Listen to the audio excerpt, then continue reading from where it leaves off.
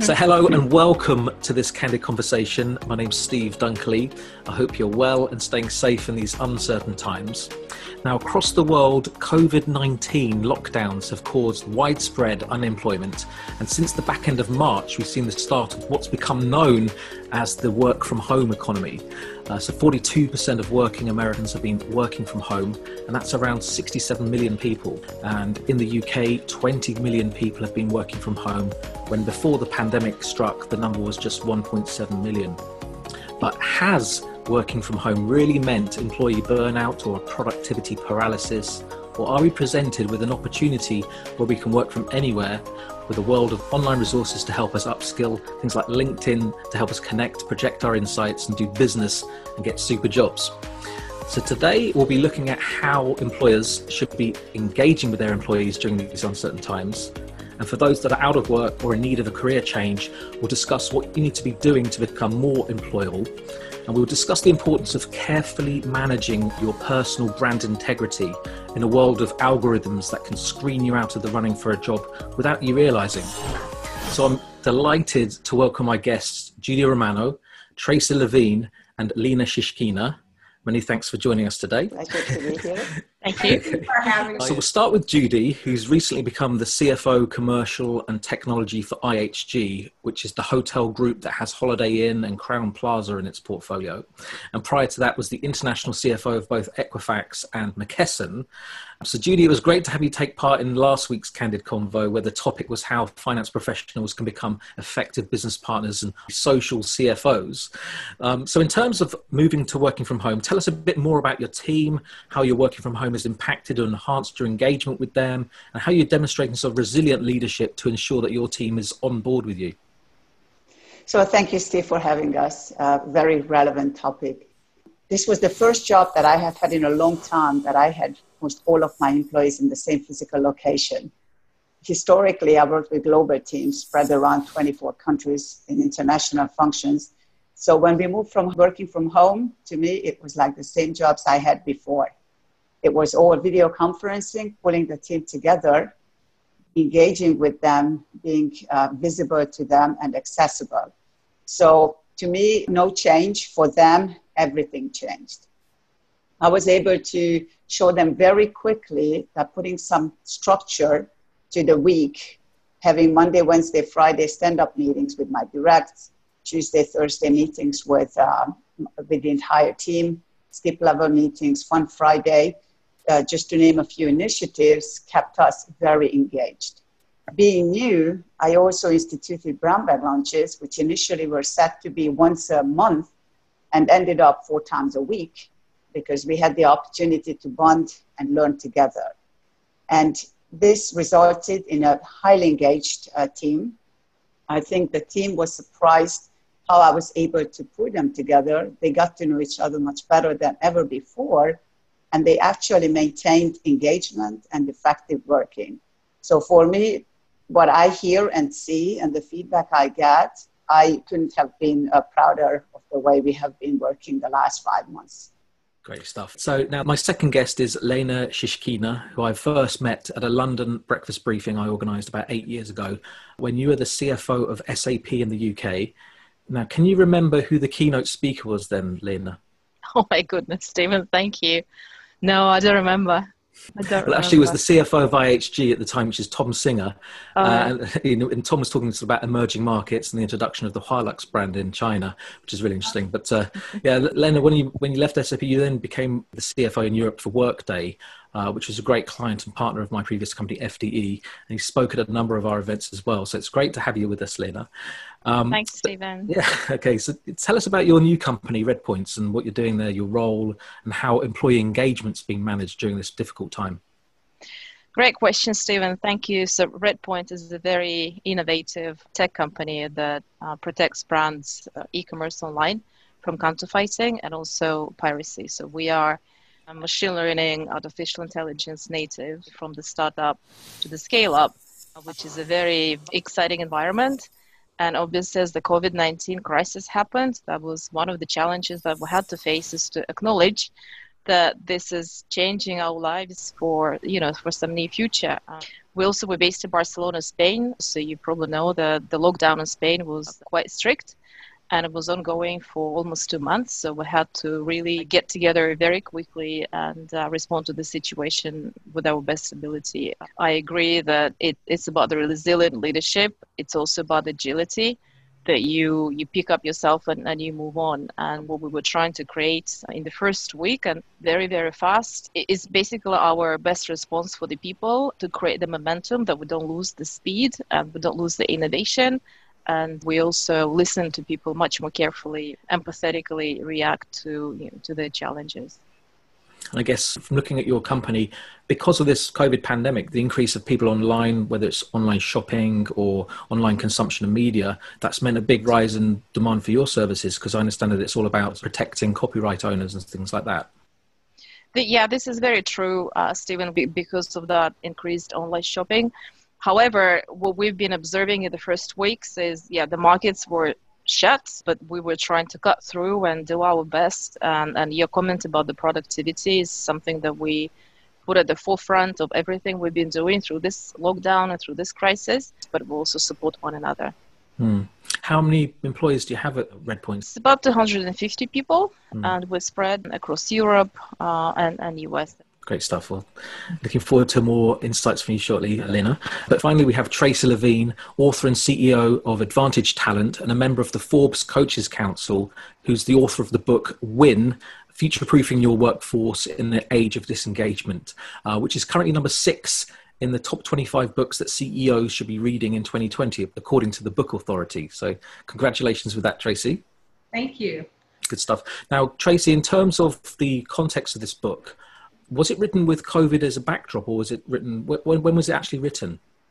The book is actually more valid now that we have COVID, but it was written in the backdrop that at the end of 2018, we were seeing all of this disengagement, and companies were spending billions of dollars, and employees were ghosting. People were just unhappy. You were seeing articles going, millennials are lazy, okay, boomers, and who is Gen X? It was basically the culmination of what Accenture had predicted in 2016, their European branch, the fluid workforce. And so you go to January 2019, Deloitte puts out a report where they polled 11,000 global corporations and found out that at that point in time, only 42% of large corporations had more than 50% of their employees full-time, and that counts everybody from the janitor to the CEO. So this whole group of disengagement was coming about, and as somebody who had been in recruiting for over 14 years, and my background, just so you know, was on Wall Street as an investor for corporations and institutions, Japanese hedge funds, so I live in data. And Steve, you'll appreciate this. When we went to write the book, when we look at data, because you're a researcher, it's really easy to get caught in your own mind think and what you think is true. And we knew things were changing. And I had theories about why people were disengaged. It was because, we had gone to basically a just-in-time workforce, the right solution and the verified solution, and an agility workforce, because in that study, Deloitte also showed that corporations had basically done away with training programs. There was no training you to go up the hierarchy, but we were still interviewing people and asking them, what do you want to do 3 years from now, by people who didn't even know they would have a job 3 years from now. So it was not a healthy workforce, because statistically, if you look at the data, Steve, you may not be aware of this, but most millennials have been laid off 2 to 3 times, even with college degrees, since graduating. So the book was a culmination of how do we deal with the fluid distributed workforce. And now that we have COVID, it's almost put it on steroids, and everything in that book is what Judy does, which I'll talk about later. What Tracy mentioned is that we have to lead from the front. I have been focusing on educating my team on technology. So we had last week from Microsoft, a guy from the Digital Transformation Office come and talk to us. And it's incredibly powerful to hear from a fellow finance leader the journey, the hiccups, the benefits that they have been on. So we started now officially on the RPA journey. We identified 25 opportunities. Nobody is worried about their jobs, which is an incredible achievement, because that's what it's all about, job security. And the team is moving forward. And it was me leading it forward and telling them we are on this journey. The train left the station and they have to get on. Sounds great. I mean, I think it's Microsoft guy, was that Rohit? Because I think Rohit did the blockchain for finance, and then Rohit introduced me to Corey, who is actually in the CFO's digital transformation office. So Rohit helped to bring down blockchain to finance level and showed what they were able to do. And then he introduced me, that's the networking. So he introduced me to Corey, who is in the office of the digital transformation. And I tell you, maybe my last thought, what really resonated, it all starts from the top. Very important. What he said is, when Satya took over as the CEO in 2014, despite them having been already 10 plus years on this journey since 2009, 2014 was a pivoting point where he said, this is what we are going to do, and change the culture. And it permeated from top to bottom. Judy, interesting your reflections on how to upskill finance people in all these new technologies. I was facing a slightly different challenge. I managed the finance team as well as operations teams. So predominantly they're very techie people, very process orientated and very technical people. We work sometimes with our exceptional machine learning team. Of course, our team is for clients, first of all, but also we have a couple of internal projects that we also learn from each other how we can leverage the machine learning guys that help us to look at the data and insights in the way that probably we haven't been looking before. And what I'm seeing in terms of the upskilling or reskilling these teams, and maybe Stephen to kind of reflect on one of your earlier comments about the super jobs, is that I see this emerging combination of technical people with strong communication and collaboration skills. So it's almost like the hard skills with the soft skills are coming to the perfect storm. And people now realize, the ones who are really successful and very productive, they realize the need to bring those two to balance. And they're quite agile in saying, okay, now I want this. I really, I understand the power of learning. And, I can learn the skill, and they're very, very proactive. So I see this really accelerated trend of combining the hard skills with the soft skills. And these are the people that we need. They're the most productive. They're the most effective. That's the team you want to build. Definitely. And in terms of when you're looking for the right sort of talent in the recruitment process, tell us what you and your HR people are looking for in employees, and how do you go about sort of screening? We're quite fortunate. So we have a very good uptake for the roles when we publish them on LinkedIn. So typically we're self-sourcing. For some roles, we work with agencies. And I believe what proved to be successful, first of all, you need to have a well-written job description. So it doesn't have to be, containing any surprises for anyone. So a well-written job description, that's the first step. We typically review, take a look, a couple of peers. It's not just one person working on the profile, maybe 2 to 3 people, to make sure that we are all on the same page who we're looking for. Socializing a lot with our HR business partners when we select that talent, and then usually take the full responsibility and accountability to screen absolutely every single CV. And then my recruitment business partner would be doing the same, and then we would compare notes. I think what typically stands out is a well-written CV. And then typically we find amazing people behind those CVs as well. So I believe it's putting those expectations about the role, and then looking at the passions, the culture fit, and also at the person's motivation to join us. Stuff. And Judy? Yeah, so I have historically done a 2-pronged approach when I look for talent. My team would be really screening for the analytical piece, right? So are they analytically minded, business acumen? Can they think on their feet, tenacity, resilience? To me, you could have every box ticked on the technical side. If the soft skills are not there, then it's not going to be a winning combination, right? So this is all about being able to work with cross-functional teams, good communicators, understanding data and how to provide insights to the business in a way that they are actionable and the leaders can understand what 1, 2, 3 things they can do. Somebody who is a team player with high EQ, right? Very important. And with Tracy, we talk a lot about I call it like the art of persuasion, influencing, very important. You have different data points. And if you have those data points aligned to your recommendation, you should be able to articulate that and influence. So to me, those are very important. It's interesting, Lena mentions the importance of the CV. You know, in the age of LinkedIn, Tracy, is the CV still a good foundation? What's your experience in terms of the new way of applying for jobs now?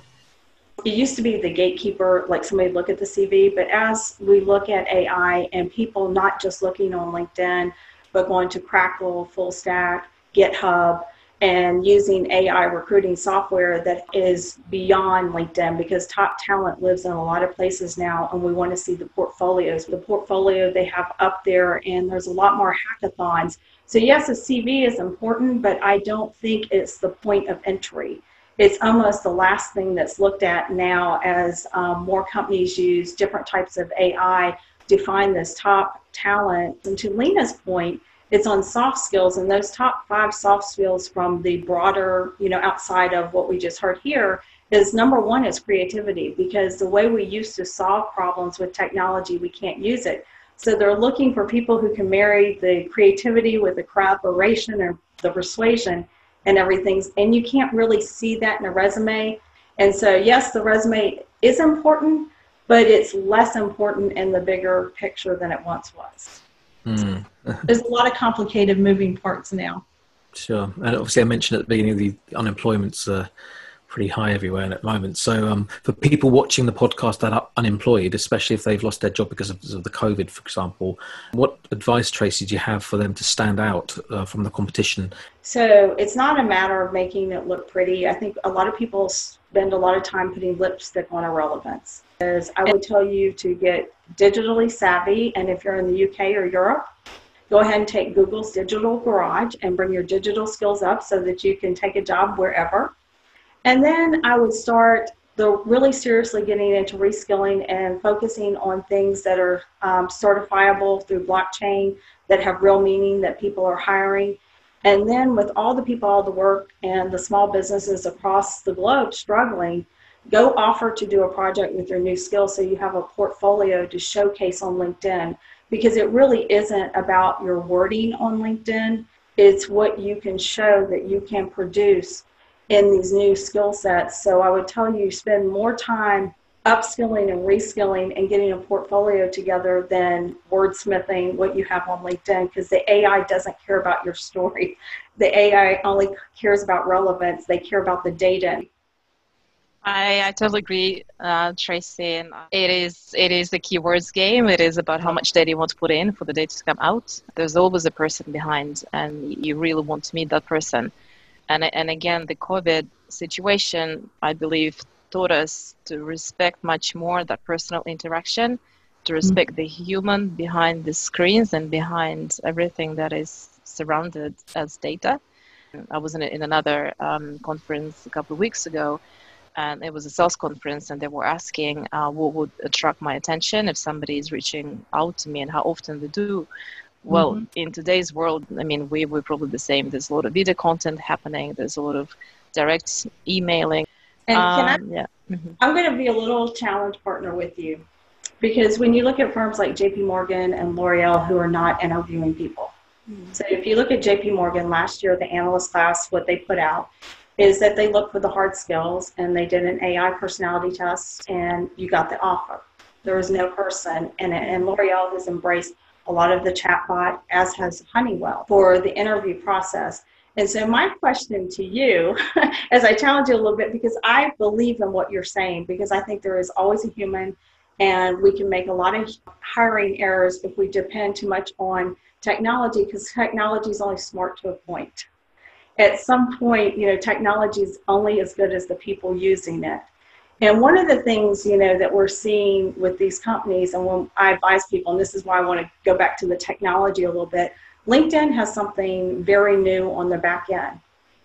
So if you are somebody who is skilled in a particular area and you meet all the job qualifications, you may not be served up, because what they're trying to do is serve up the candidate for today and the candidate for tomorrow. So they use machine learning to see where people are upskilling in your field and what type of certifications, because they're trying to serve to the HR manager or the recruiter a first page, like you do on a Google search, with the machine learning and the NLP and learning from what's hireable. So what you're seeing on the back end is they're quickly serving up, like say digital marketing, you have to go through 4 certifications of upskilling before you can get on the front page that are not even listed in the job.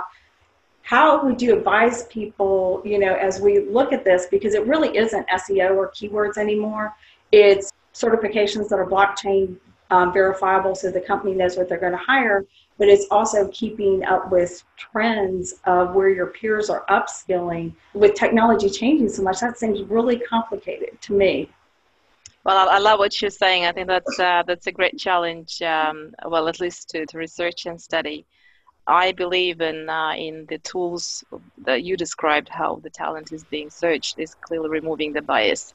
So if there's one thing that I would buy into this end-to-end technology solution for hiring people is removing all sorts of biases.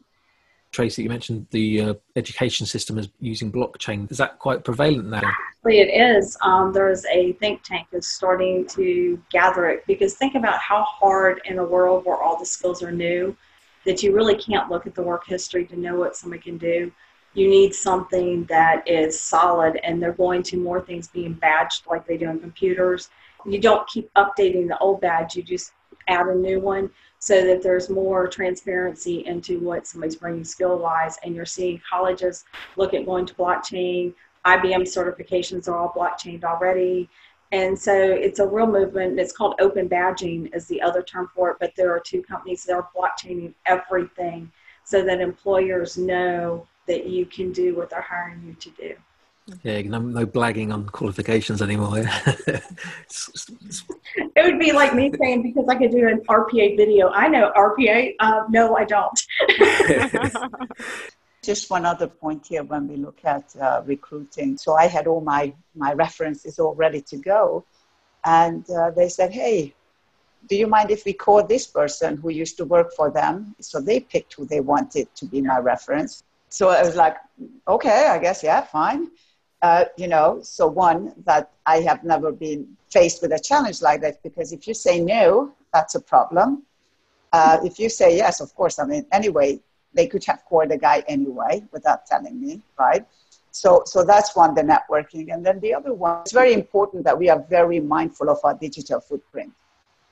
Very mindful, because that could help us get ahead, or actually, without us even knowing, discriminate against us, and we'll not get a chance. So that's just be mindful of that. I think is very, very important.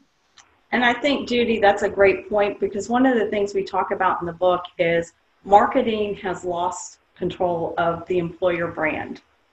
And millennials are really savvy. They don't go to Glassdoor. They go to LinkedIn. And they start looking at the managers and who they are and what they're putting out there. Are they only connected with people above them or their peers? Are they given praise in public? Because as we go to a fluid workforce, these millennials are looking to see who are the leaders who are allowing upskilling, who are giving public recommendations, who are moving ahead, because they know more than likely they're going to be looking for jobs over and over again. And so the way leaders act on public forums like LinkedIn are very telling to future workers about how they're going to be treated, whether there's somebody they want to brand with. It's okay. If somebody takes your employee, here's what I will tell you. If you're a great company that they see that employees are being taken from, the backfill of your company is so much better than the company who sticks their head in the sand and says, not only are we not going to let anybody know who works for us, we're not going to showcase this great employer brand that brings great leaders and great teams together that everybody wants to be on and take employees from. And that's how you win in the talent war, is being worth branding with. And your leaders tell a lot about your employer brand. Wow, it's like the whole ecosystem has evolved. Being a digital citizen is what it's all about now, isn't it? It is. And just so you know, 40 countries, including England and Spain, have signed in 2015 the Digital Citizenship Curriculum. And in the United States and all European countries, it starts in kindergarten. And you learn this curriculum all the way up to 12th grade. But the problem is we have more people who never had that curriculum on social media.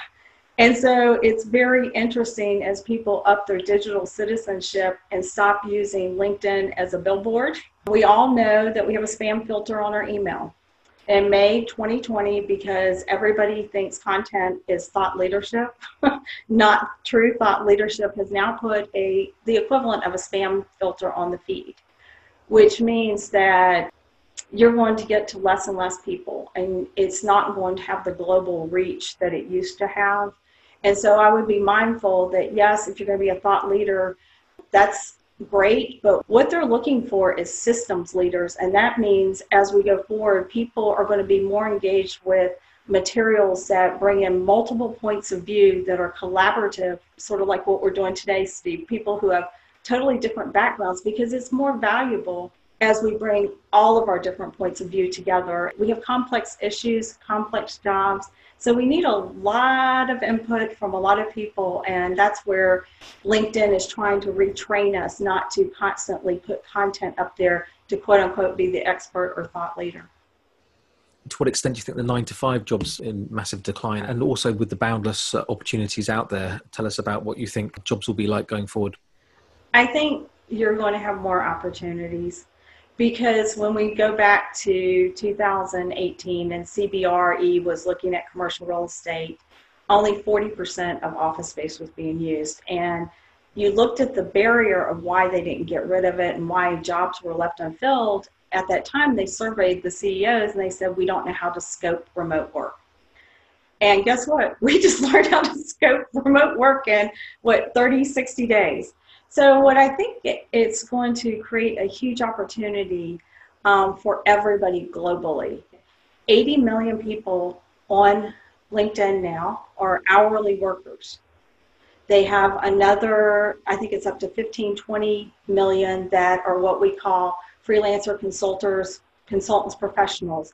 You're going to see as companies go to boundless jobs, more support for LinkedIn as one of the major platforms for getting those gig and freelance jobs and being found. I think they're trying to make it simpler for people to get the boundless jobs. And if you look at LinkedIn, they're trying to have learning on there. They're trying to be basically a solution, not an app. Your horizons have changed a little bit in terms of the opportunity for employing people. Boundless jobs. People could be anywhere because everyone can work from home, basically, wherever they are in the world. And when I think about the future at ISG, we have had discussions about the boundless jobs, and actually the benefit of it is that we have had open roles for 18 months that we couldn't hire because the capabilities and the experience that we were looking for was not found in that geographic area. So I think when you are looking for very specific knowledge that is maybe hard to come by, those will be the first ones. Finance, I would argue, is probably not going to be the cutting edge for boundless jobs initially, because I look at our experience and that's agnostic to the industry. I mean, we pick up new skills. Flexibility will be starting there. And I have seen those conversations within our company. Running out of time now. Any other things to talk about, Lena, perhaps? And one thing, maybe Tracy, it'll be interesting to see what you're working on next. Yeah, maybe Lena, first of all. No, it's been an amazing discussion. I like, Judy, your previous comment about the value of networking, and I think today is the testimonial that is super valuable. And Stephen, knowing you for so many years and the conversations that you bring in together, I mean, this is exciting. But yeah, it's all about the human interaction and the networking and learning about each other, understanding each other, and being able to share. Tracy? Well, the project I'm working on next is actually going to be with Judy. We have collected some people because I think we need to selectively forget what we know about how the workforce works and really look at the data and help companies map out to do things like Lena's company is doing with the reskilling and Judy's company with the reskilling, because the data came back and is published online for anybody to see that there's only a business case globally to reskill 25% of the workforce, which means 75% did not make it into the report. And what Judy and I and a couple of people are going to do is dig deeper into the data and try to put together what is the pathway depending on what your background is. Good stuff. And Judy, anything to add before we sort of close up? Well, I mean, Steve, I think this is a great exchange. I think this is not only to the finance organization, but this is to anybody who is interested in hearing about the bigger picture changes accelerated by COVID. Those who are investing into their employees, into their products and offering, into technology will be getting off to a faster start. And I want to be part of that, leading the piece that I can. And I think it's a great opportunity to embrace a little bit the unknown, because that's for sure, it's impacting everybody. So negating it is not an option. The quicker you embrace it, the quicker you get a couple steps ahead of the competition. So I guess we've got to wrap up now. It's been a great session. We talked about sort of employee engagement and leading with resilience. We talked about personal brand safety and the need to be a good digital citizen in a world of algorithms and so forth. And we've talked a bit about boundless jobs, the importance of culture in aligning with the right employee-employer relationship. And so, I think we've had some really good discussion. So I think we'll wrap up. Thank you. Thank you. No problem. Steve, thank you for putting it together, Lena. No so nice Thank to you, meet you. Steve. Bye. Thank you very much. Bye. Bye. See ya. Bye. Take care. Bye. Bye-bye.